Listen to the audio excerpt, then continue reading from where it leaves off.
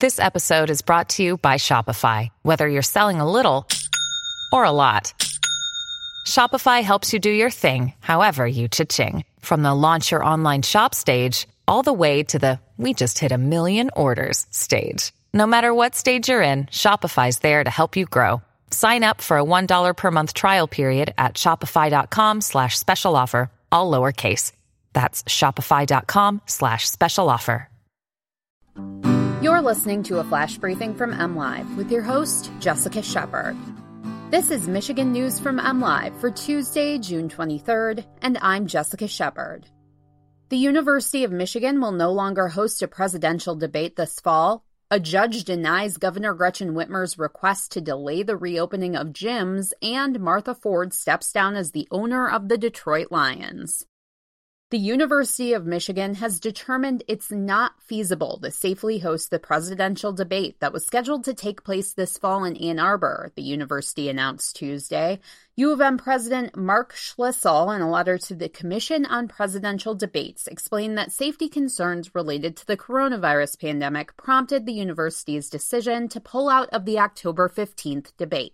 The commission announced that the Adrienne Arsht Center for the Performing Arts of Miami-Dade County in Miami now will serve as the venue for what is one of 3 planned presidential debates scheduled to take place before the November 3rd general election. Despite the event's cancellation, campus programming at U of M related to the debate will continue, the university announced. Other presidential debates will take place September 29th at the University of Notre Dame and October 22nd at Belmont University in Nashville. The University of Utah in Salt Lake City will host a vice presidential debate October 7th. A federal judge on Monday denied a request from Governor Gretchen Whitmer and state attorneys asking the judge to delay the reopening of gyms and fitness centers. They're currently slated to reopen across the state on Thursday.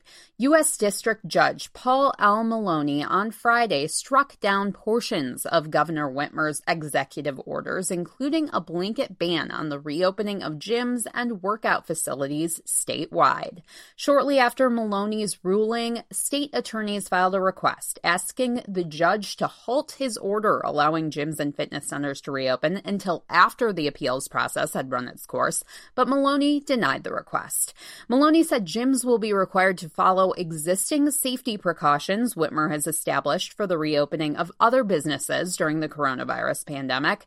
While gyms in the Upper Peninsula and parts of the northern Lower Peninsula were already allowed to reopen, Whitmer had not yet set a date for reopening the facilities in other regions of the state. The ruling allowing gyms to reopen has been appealed to the U.S. Sixth Circuit Court of Appeals. Martha Firestone Ford will step down as principal owner of the Detroit Lions, the team announced in a statement Tuesday morning. Ford's daughter, Sheila Ford Hamp, will succeed her 94-year-old mother in the role. I am gratified that this family tradition, which my husband and I began almost 6 decades ago, will continue under Sheila's guiding hand, Ford said in a statement.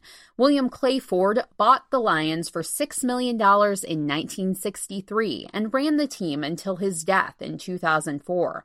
Martha Ford, his widow, has run the organization since his death and has been regularly seen attending Lions training camp and games. The Ford family had to stave off unsubstantiated rumors they were looking to sell the team last season when the Lions went 3-12-1. For the latest Michigan news, visit mlive.com or find us on Facebook and Twitter. Thanks for listening and have a great day.